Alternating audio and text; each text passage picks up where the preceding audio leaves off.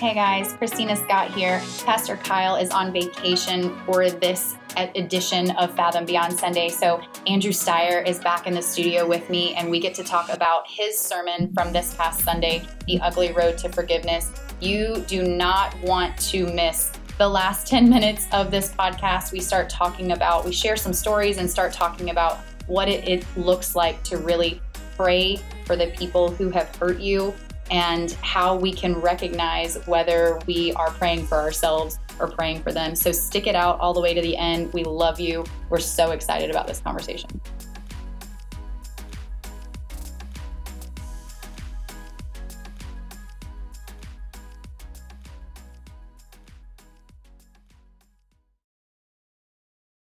Hello and welcome to the Fathom Beyond Sunday podcast.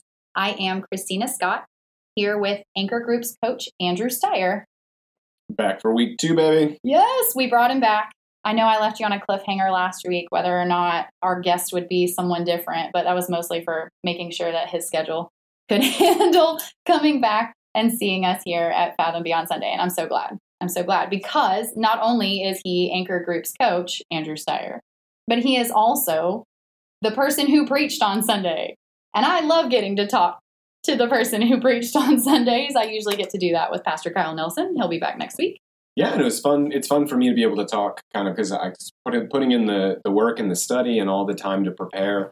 There's just certain things that you can't say on Sunday. There's certain lines that you can't expound upon. There's all these other things going on. And so I was sure to make sure that I was here to talk about it. Yeah, I appreciate that. I appreciate it. I love it. Straight out of the gate, hopefully our microphones are working well today, because that was just brutal Sunday morning. Yeah. Like, you were so chill about it and so very, I don't know. I just feel like I would not have handled it as well as you did. 2 microphones, the Brittany and the handheld.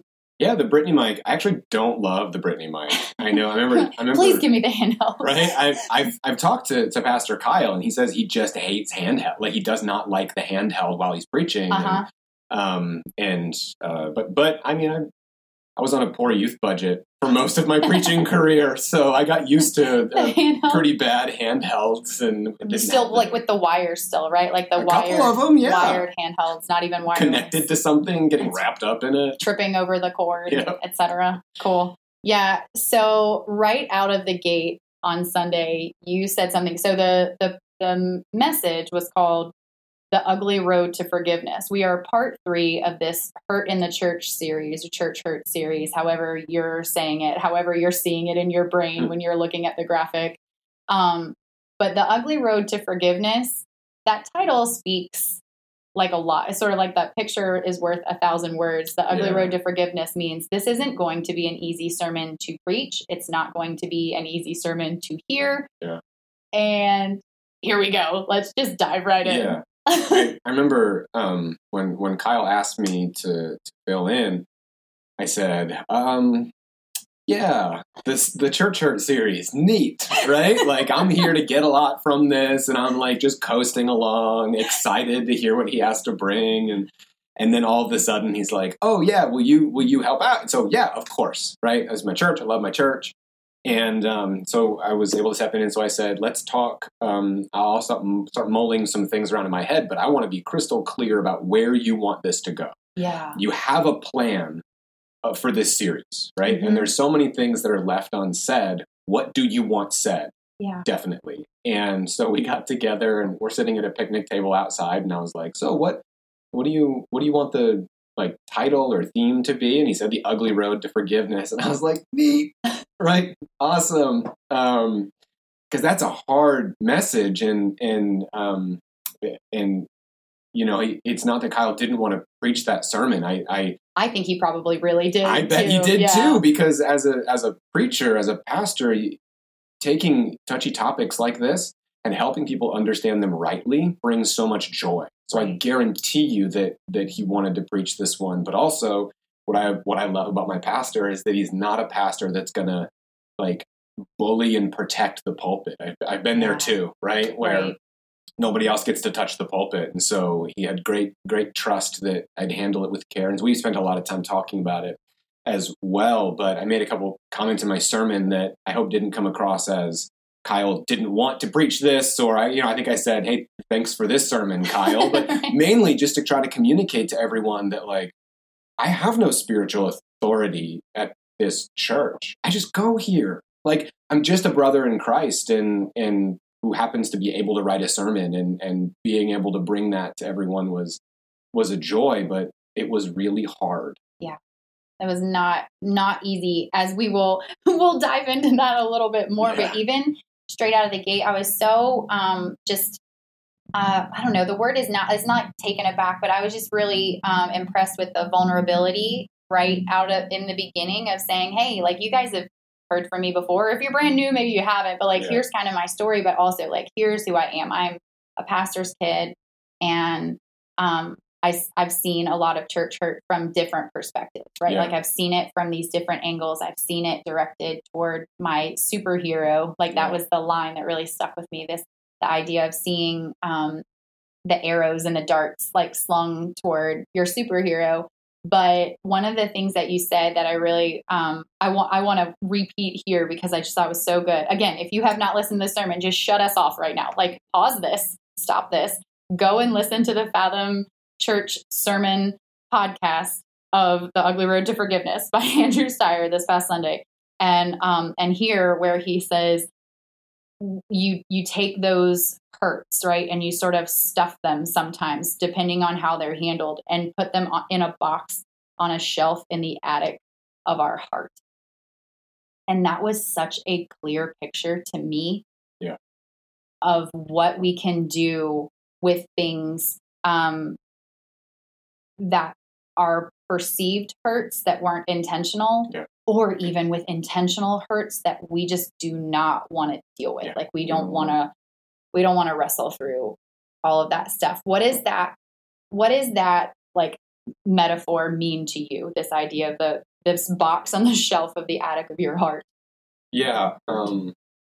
That was that it just kind of like spilled out as I'm writing my sermon. I kind of write how I talk. And so, and I'm big into analogies. And so that it kind of just spilled out of me as I was writing this. And because I think that, it is really difficult to acknowledge our hurt, but it's even more difficult to deal with it and like deal with it rightly and walk through it. It's much easier to just put it away and either pretend it didn't happen, or only take it out when we're feeling particularly like vulnerable, or we want to indulge in that a little bit. And so just this idea of like boxing it up and going and putting it on the shelf in the attic of your heart, that sometimes when you get a little jostled, that box will fall off the shelf and it spills open, and all of a sudden you're hurting and you don't really know what triggered it, and because you've never dealt with it, right? Sometimes you don't even know which box fell off the shelf. Yeah. What is it that what am I even wrestling with right now? What am I trying to stuff back down? Yeah, I think I acknowledged that in the sermon a little bit, by saying that we are so prone to things like pettiness and anger, and there's these like triggers, and I almost hate to use that word just because of what culture has done with the word trigger. Right. But there are these triggers that make you think of the situations that you thought you dealt with but never did. Right? Like, so you'll hear a song, or you'll see a street sign, or you'll drive past someone's house, and it's this immediate welling up of anxiety that you get just because, well, I never actually dealt with that, with that person, or just in my own heart. I just stuck it on a shelf and pretended like it didn't exist. But surprise, it just spilled all over the floor. Yeah. It's interesting. One of the points you made in this, I was telling you before we hit record that I kind of felt like your sermon had two parts. Like, there were these two distinct parts, but that meshed so well together. So in this first part of your sermon, you said God's intention for us. You used the word intention a lot, and then like defined that word intention. Yeah. God's intention for us is to imitate Christ. And Christ never did that stuffing down, pushing away, not dealing. even when it was like throughout the Gospels, we read things were not convenient. Like it was not convenient to deal with someone's sin or someone's healing or someone's anything, right? It's not convenient to deal with their emotions, but he always did it. He never stuffed and shoved and boxed away. Yeah. And so if God's intention for us is to imitate Christ, then we got to deal with our stuff. Yeah. Yeah, absolutely. And really, there is no peace. There is no joy. There is no unity when it's not dealt with. I mean, that really, in the first movement of the sermon was, hey, everyone, let's all get on the same page. That Right. I think I even said a line. I think my favorite part of writing that sermon was when I kind of defined how we intentionally hurt and unintentionally hurt others, and then how we are intentionally and unintentionally hurt. And then I said, hey, spoiler alert, you are playing all these characters in someone's story all the time, right? You are both hurting them intentionally and unintentionally, and you are being hurt by someone. And so we need to learn how to walk through it instead of just boxing it up and putting it away. Because you got a long road ahead of you, and God's intention is that you would have real peace and real joy. And like I said, it's impossible without walking through it in a Christ-like manner. Yeah. I think one of the things that you said that I wrote in my notes, you guys know, listeners, you know, I write a lot of notes, but this was, if God's intention for us is to imitate Christ, when did our goal, like when did we shift the goal from imitating Christ to the goal became just don't hurt them back? Like just don't be as bad to them as they were to us or whatever, right? Fill in the blank. Just don't kill someone. Like what? Yeah. It's like, well, minimize the sin when you retaliate. And it's like retaliation's not off the table, just retaliate less. Right. Retaliate better. And I think that's a really good example of how we can begin to create our own doctrine. We create our own faith, right? And we do this in a lot of areas. But this is a big one where it's like, okay, well, clearly God wouldn't want me to do that to them, to hurt them in that way. But I'm just going to mix up what Jesus tells me to do with a little bit of my own sinful indulgence. And what comes out the other end is I'll just veil an insult in a Facebook status and post it. But they'll know, right? No one else might know. They'll just think I'm not doing okay, but they'll know. It's not as bad. Like I'm not gossiping about them, but I just want them to feel it a little bit. Yeah. And that... was that too real? Was that too much? I'm like, all right. But like we do that. We want them. And I've even seen in my relationship with my kids, when I'm having a disagreement with them, I want those little petty jabs. I want to win the moment. I want to win the conversation, but I don't want them to be able to accuse me of being sinful. Right. So how do I navigate being, retaliatory, if that's a word? Yes. How do I navigate retaliating against my kids or arguing with them where I'm bordering the line between Christ-likeness and complete human sinfulness? And like, how do I toe that line? And that's been the goal that a lot of us have created for ourselves. Is like, how do I be Christ-like and win? Yeah. What is the least amount of Christ-like I can be to where it's convenient for me, right? Because our human minds will run toward pettiness, which is, I think, the great plague in the American church, is our indulging our pettiness and not dealing with it appropriately. That was something we were talking about again before we hit record, is the idea that pettiness is a way, like if we just confess our pettiness, right? So if we're that we as in the Christian church, right, in the American Christian church, that if we just acknowledge these bad things about us, if we confess it and we say it to someone, we don't actually have to work on it. Yeah. We don't actually have to try and fix it, or we don't have to ask for Jesus to help us fix it. We don't have to ask for help from the Holy Spirit to fix it if we just acknowledge it. If I just tell you that I'm being petty right now, Yeah. then you won't think I'm a terrible person all the time. Right. You're just having a petty moment, and then that's okay. Yeah. And that's so gross. Because okay, so one of the phrases that comes out of my mouth is I'll say something really petty, clearly knowing that it's sinful, and then I'll go, I know, I'm working on myself. Mm-hmm. And it's like this like flippant acknowledgement that shouldn't have come out of me. But hey, I know, I'm working on myself. Like that one just seemed to slip by. Good thing God forgives, right? How convenient for me. But we don't actually do the hard work of walking through what it looks like to become less petty. And I've been around this a lot, and it's really easy to move into pettiness with Christian doctrine. Yeah. Like it's weird. It's weird how easy it is for someone to just add a drop of sin to Christian doctrine and end up with, well, I'm not being blatantly sinful or evil. I'm just being a little petty. Yeah. And it's just so damaging, especially in this realm of forgiveness.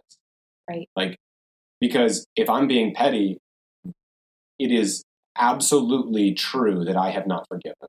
Mm-hmm. Right? Like, and then that petty comment, like you really do feel like, well, no, I did forgive them, but did you see what they did this weekend? Right? Like the petty things come out, and it's a great indicator that no, you have not dealt with this. Right. Because Like you have not forgiven them. Right. Because out of the abundance of the heart, the mouth speaks, right? So what is in your heart is what is going to come out of your mouth. Yeah. And it's a battle. It's not easy. Like I'll admit, I used to be an incredibly petty person.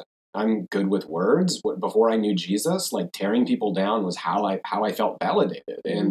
And so I got really good at being petty and veiling it behind this like humor. Right. It's where it was like, amazing. oh no, it's like just a joke, right? But it would actually tear people down. And what I didn't realize, it had really made a home in my heart.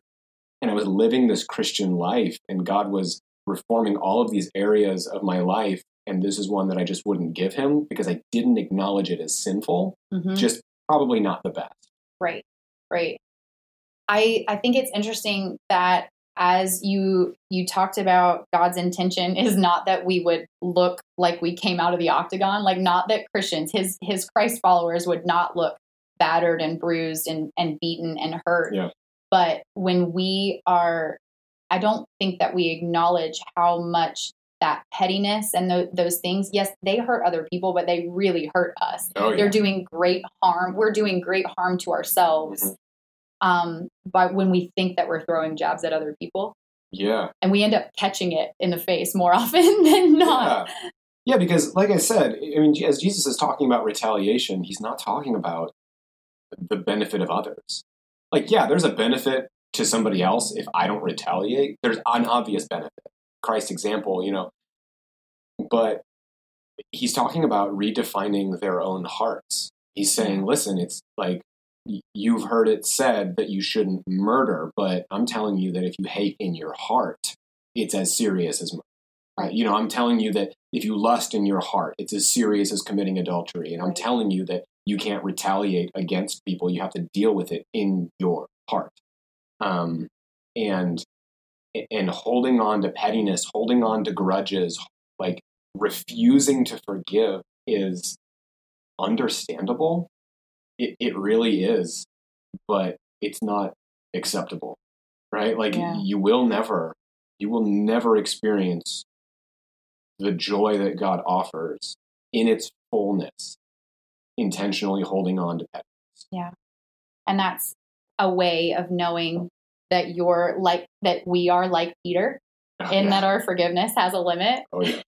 Is that our joy will then also have a limit, right? Here Peter is side by side with Jesus, like in his presence. And he's like, okay, so how much do I have to actually forgive somebody else? There he is. He's there in the fullness of joy, right? He's side by side walking arm in arm with Jesus and wondering, do I really have to forgive him? Like, is 7 times good enough?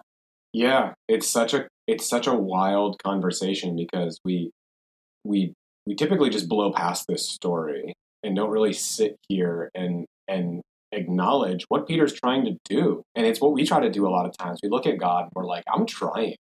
I really am trying. Like, look, I've forgiven once, and then I forgave again and again and again and again and again and again and again. And they're still doing it, God. Like, when am I going to get my retribution? Like, when are you, David in the Psalms is like, destroy my enemies, God. But like, he like, when's that going to happen for me? And when can I stop forgiving, please? Yeah. I would like to stop this. And it's just a fundamental misunderstanding that Peter has and that we all have of like what Jesus is actually getting at in the changing of our hearts. Like, it's not where's the line and when can I stop forgiving? It really is, you shouldn't have a line. Like, you never stop forgiving. That's the point. Forget the line exists. Yeah, exactly. Yeah. So in this parable of the unforgiving servant, this is Matthew chapter 18, where you went what I like to call the second movement of the sermon into the parable of the unforgiving servant. There's 12 verses there. We're not going to read all of that today. But basically what happens is this servant this master realizes that his servant has a debt he cannot pay. And he is going to sell this family, the servant and his family, to try to recoup some of his loss on this guy. And the guy comes to the master and then begs him and says, please just give me more time. I will pay back everything I owe to you, but please do not sell me. Don't sell off my family. Don't do this. I'll pay you everything that I owe you. I need more time kind of thing. And instead of giving him more time, this is something I read, I discovered, I guess, in my rereading. I've read this parable a number of times, but instead of giving him a grace period or more time or saying, okay, well, I'll reduce your debt. The master doesn't do any of those things. He forgives the debt. Yeah. He just straight up forgives the debt. And I think you referenced it in translated the monetary value from what our, ancient, whatever into American money was $6 billion. So this servant owes his master $6 billion. And he was going to just recoup a bit of it by selling this family, right? And instead of saying, yes, I'll give you a grace period, or yes, I'll reduce your what you owe me, he's like, you came to me and you asked for this forgiveness. You got it. Yeah. I will just cancel your entire debt. So immediately the servant leaves. The way that this parable reads, it's so fast. He's immediately he turns around and goes. That same servant went out and found one of his fellow servants who owed him, what was it was $12,000. So he owed his master $6 billion. Some other dude owes him $12,000. And he went straight to him and was beat it out of him. Yeah, it says she chokes him and he throws him into jail. This is something I won't ever understand. You'll hear my my ignorance in this, but how do people in jail, or how are they going to make more money to pay you? That part is rough. So anyway, but so he does. He tries to beat it out of him and throws him into jail. And then the master finds out about it. And the master finds out and is like, you are wicked. That is wickedness. What you have done is wicked. And you have not had mercy on those people with you. Now there is no mercy for you. Yeah. So in this story, what we hear, and I'm going to quote you again. The servant left he left his debt being forgiven unaffected, unchanged by the mercy of his master. The true depth and breadth of what had just happened he did not realize it. Yeah. And he left unaffected by the mercy of the master. And as you were preaching on Sunday, I wrote down a question.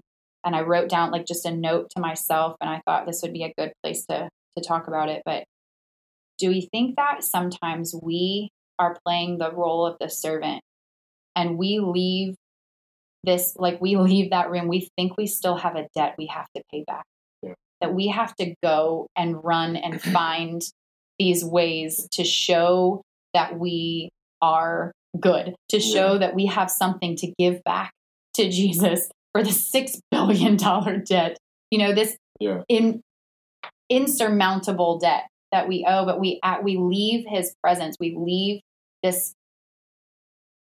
what we could never, ever do for ourselves, acting as if we still have to pay him back. Yeah. And one of the big things in that interaction is that he decides to go and enact his own justice. Yeah, he does. After he's been shown justice, that what was done for him was unfair. He shouldn't be forgiven. He should have to pay it back.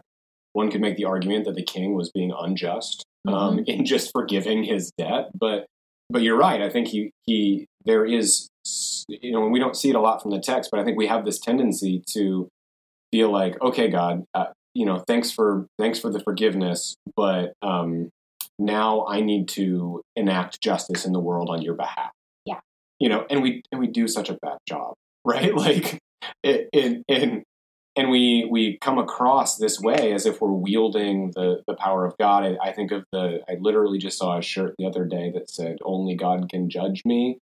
And that's in response, you don't buy a shirt like that unless a Christian has judged you. You know what I mean? Yeah, for sure. And we definitely have some work to do there. But I saw this, "Only God can judge me," and I forget who said it, but I've heard it somewhere. And he said, and that should scare you, right? That only God can judge you. But this idea that we go out there and we try to enact our own justice, but we totally miss it because we were unaffected by what Christ did for us. Like, we forgot, or we didn't pay attention, or we didn't understand, or we took it for granted, or we felt entitled to it. That's a big one too. All right, God, forgive my sin. Neat, thanks. That's what you're there for. I'm kind of a big deal, right? Mm-hmm. And the end of this parable is scary because it says, "You wicked servant, because you've acted this way and you've not shown mercy, neither will I show you mercy." Mm-hmm. And he sends him to jail. And that's one of the ouch lines in this parable. But let's piece that together a little bit. If I'm someone who has had an encounter with God and I am completely unaffected by it, right? Like, I've heard the gospel. I've heard the good news, and I said, nah, right? And I go ahead and I walk my own way, and I, in some sort of self-entitled way, impose my own version of justice on others, and I'm not merciful. And any of that, well, that's probably a great indicator that I've completely misunderstood God in the first place. Yeah. And I need to meet him all over again. Like, and again, I don't want to jump into the theological implications of all of that. I don't know what that means exactly. Right. But like I said in the sermon, that's bad. Yeah, right? That doesn't sound great. We are to be transformed by just the sheer act of his forgiveness, right? While we were still sinners, Christ died for us. Yeah. And walking away from that forgiveness completely unaffected is just dangerous. It's dangerous, and I think maybe a lot of people do walk away. They are unaffected, and then they go through the rest of their life thinking, "Well, I know Jesus, and this is all that there is, right? This is the best that Jesus has to offer." And it's like, no, there's so much more. You've missed it, right? You got it wrong at the beginning, so you've missed it. Right. And then that kind of goes back into our deconstruction conversation. Yeah. Like, these are all so linked and tied together. Yeah. There's a reason that they're all in a series together. Yeah. So, one of the things that I'm going to quote you again that you said in response to this, the setup of Peter asking Jesus about forgiveness and like, what is the limit on forgiveness? Like, what do I have to do? And then Jesus launching into this story because he's such the most gifted storyteller and such a great teacher in that way. But in light of that, right, in light of Peter's setup, and then the story that Jesus tells us is abandon your forgiveness limit. Like that was the challenge. That for me, that was so much of the challenge. There was challenges right at the beginning to even just understand what hurt looks like and what that is and who you might be in this story. But ultimately, abandoning our forgiveness limit is not just about understanding. Yeah.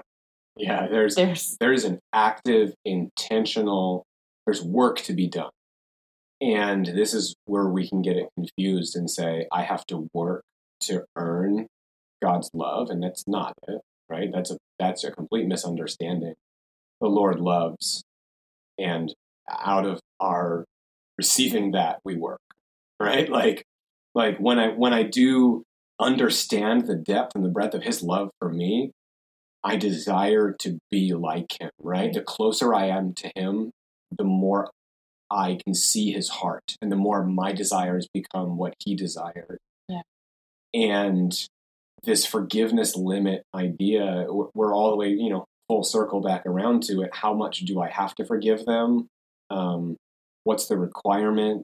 And Jesus didn't have a limit, right? Like I think of 1 Corinthians 13, love keeps no record of wrongs. I just always go back to that. That's not about husbands and wives. It's not. It's just not. Right. You want to know what it's really about? He's writing to a church about people in the church. Right. He's writing to Christians about other Christians and how to love them well. And the same doctrine that says, love them, love is patient, love is kind, it keeps no record of wrongs, is the same one that says, love your enemies. And it's like this. So yeah, we have to abandon our forgiveness limit because really it just keeps us chained up. Well, and as we are, if God's intention for us is to imitate Christ, then he didn't have a limit. And God, I think one of the things you guys said was like this idea that God's not keeping count. Like he sort of loses count. And I know that's not the actuality. Like God doesn't have a brain that forgets. Right, It's not that. The way that we can so easily forget things, but that because of who Jesus is, that every time that, like when we are at the judgment, right? When we face our judgment, that Jesus steps in for every count. Yeah. There is an account of what we do on this earth. Yeah. We will answer for that. But that Jesus steps in and says, I got him. Yeah. I got her. It is this, and I've gone here a lot recently, this 1 John 1:9. We confess our sin. He's faithful and just to forgive us and cleanse us from all unrighteousness. And then he starts chapter 2 and says, my little children, I write these things to you so that you will not sin. But when you do, we have an advocate in Jesus Christ, the righteous, the propitiation for our sins.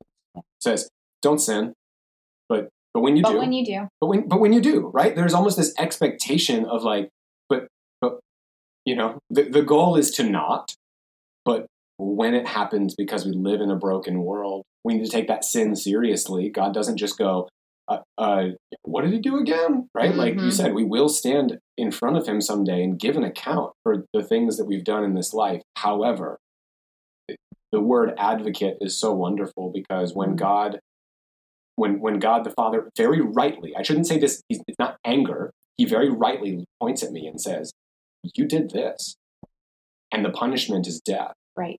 Christ steps in and says, I paid for it. And God says, yeah, you did. Answer. And then the next thing, and you did this, Andrew. And Christ steps in and says, I paid for it. And God says, yeah, you did. And then the next, right? And so there is a record. And just out of my sheer desire to honor God, that's going to stink for me, right? As I listen to those things. But it is not this horrible guilt-filled process of rubbing my nose in it, right? That's not what it is. Yeah. Yeah. I think where you ended your sermon is where I want us to end today. Just because we've talked a lot about forgiveness. We've talked about like Jesus, who is the perfect forgiver, and God, who has been forgiving since before we knew the name Jesus. Since before the foundation of the earth, they made this plan for our forgiveness. The thing is, forgiveness is not always going to mean restoration of relationship. Peace with another, like peace with someone who has hurt you, is not going to always mean reconciliation in that kind of way. And I think that it's so important to recognize and to own, like, we are not Jesus. We are not God. And sometimes those things take more time than we want them to. Like, we don't want to sit in our hurt and hurt for a long time, like that. We don't want, if we thought that like, oh, forgiveness means that all that pain goes away and we don't have to think about it anymore, then maybe we would be a little bit, quicker to reach to that forgiveness. But not everything, not all forgiveness, like just because we are called to forgive people does not mean that we are called to maintain relationship with them indefinitely.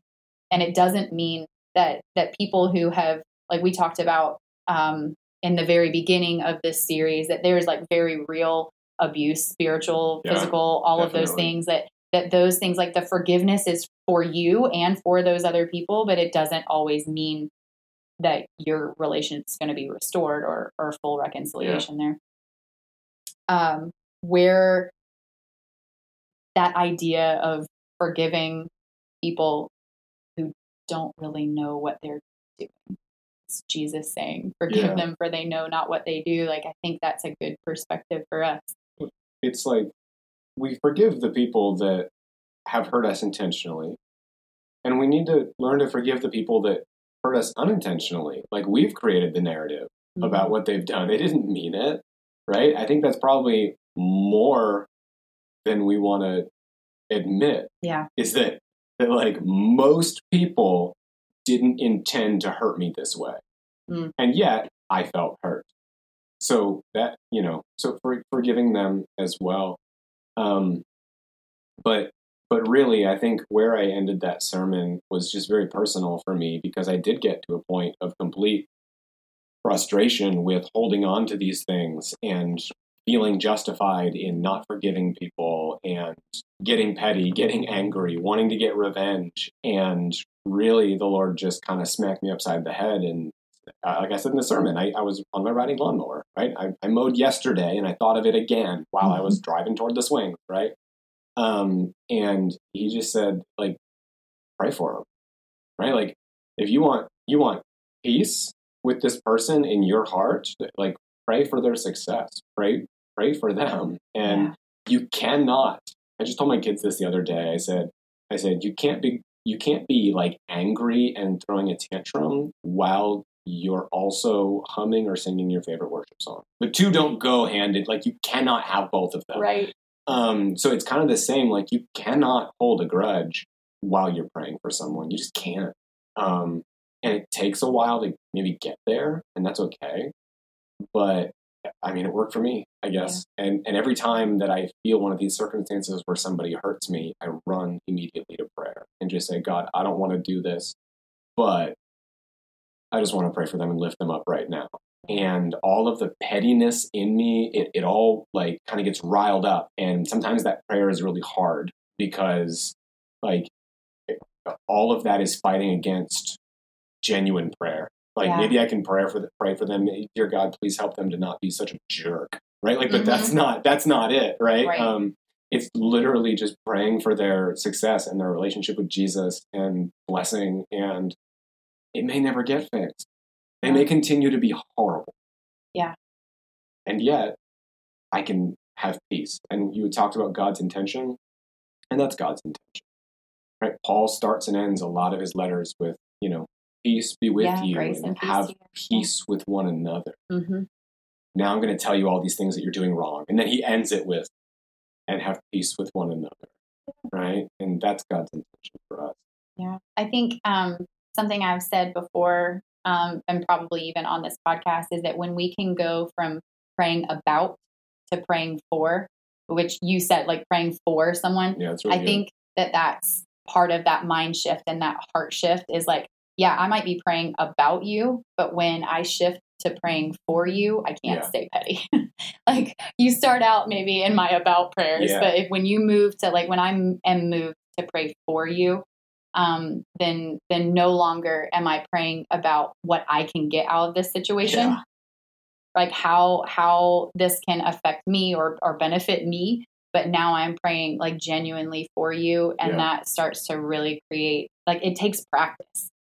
And practice doesn't make perfect. I don't know who ever said practice makes perfect. It makes progress. But practice, it just takes a lot of practice. Yeah. And I think we can distinctly recognize when we go from praying about to praying for. So if that's you today, like, and you're listening to this and you're like, no, I have been praying for them and I still feel this thing, like I'm still feeling this way, then maybe that's what it is. Maybe what it is you're praying about the situation and not quite moved to for yet. So. Yeah, because that's a big jump, right? Like that really is, please help me deal with all of their stupidity, is really praying about someone, right? Like, please help them to feel conviction for the things that they've done to me. You can obviously feel, and I've prayed both of those things, right? Like you can feel the hesitancy to give it to the Lord right there. You can just sense it. But I just pray that today they would fall deeper in love with you. It's a completely different sentiment, right? And I just want to throw out one more challenge, is that I do this a lot when Kyle preaches. I'm like, oh, that's so good for that person over like that I know that needs to hear it. I need to forward this sermon to somebody. or like, yeah, he means, yes, that's so good. Except he doesn't know this situation. So he doesn't mean like all the time. He just, and this is a really challenging topic because I'm guessing that everyone who's listening to this, someone's popped into your head. Yeah. The person who really doesn't deserve to be forgiven until you lose. I've got them. Right? Like I've got them. They pop into my head. They pop into my heart. And those are the ones that especially, like that's where we start. Is those really difficult ones that by all of the world's standards don't deserve it. But we don't live by the world's standards. Right. That's so good. That's so good. Andrew, thank you for coming back to Fathom Beyond Sunday, especially to come and talk about your message from Sunday. I appreciate it. Guys, if you need prayer, if you're having a situation and you just don't know where to go with it, if you need prayer, you can always text the keyword Fathom to 97,000. If you have questions that you want answered or something you're just wrestling with and you want to talk about it, you can always email info@fathom.church. And I check that email and we'll go over those things on the podcast. We love you. We're praying for you. And we look forward to seeing you back here next week. Nailed it.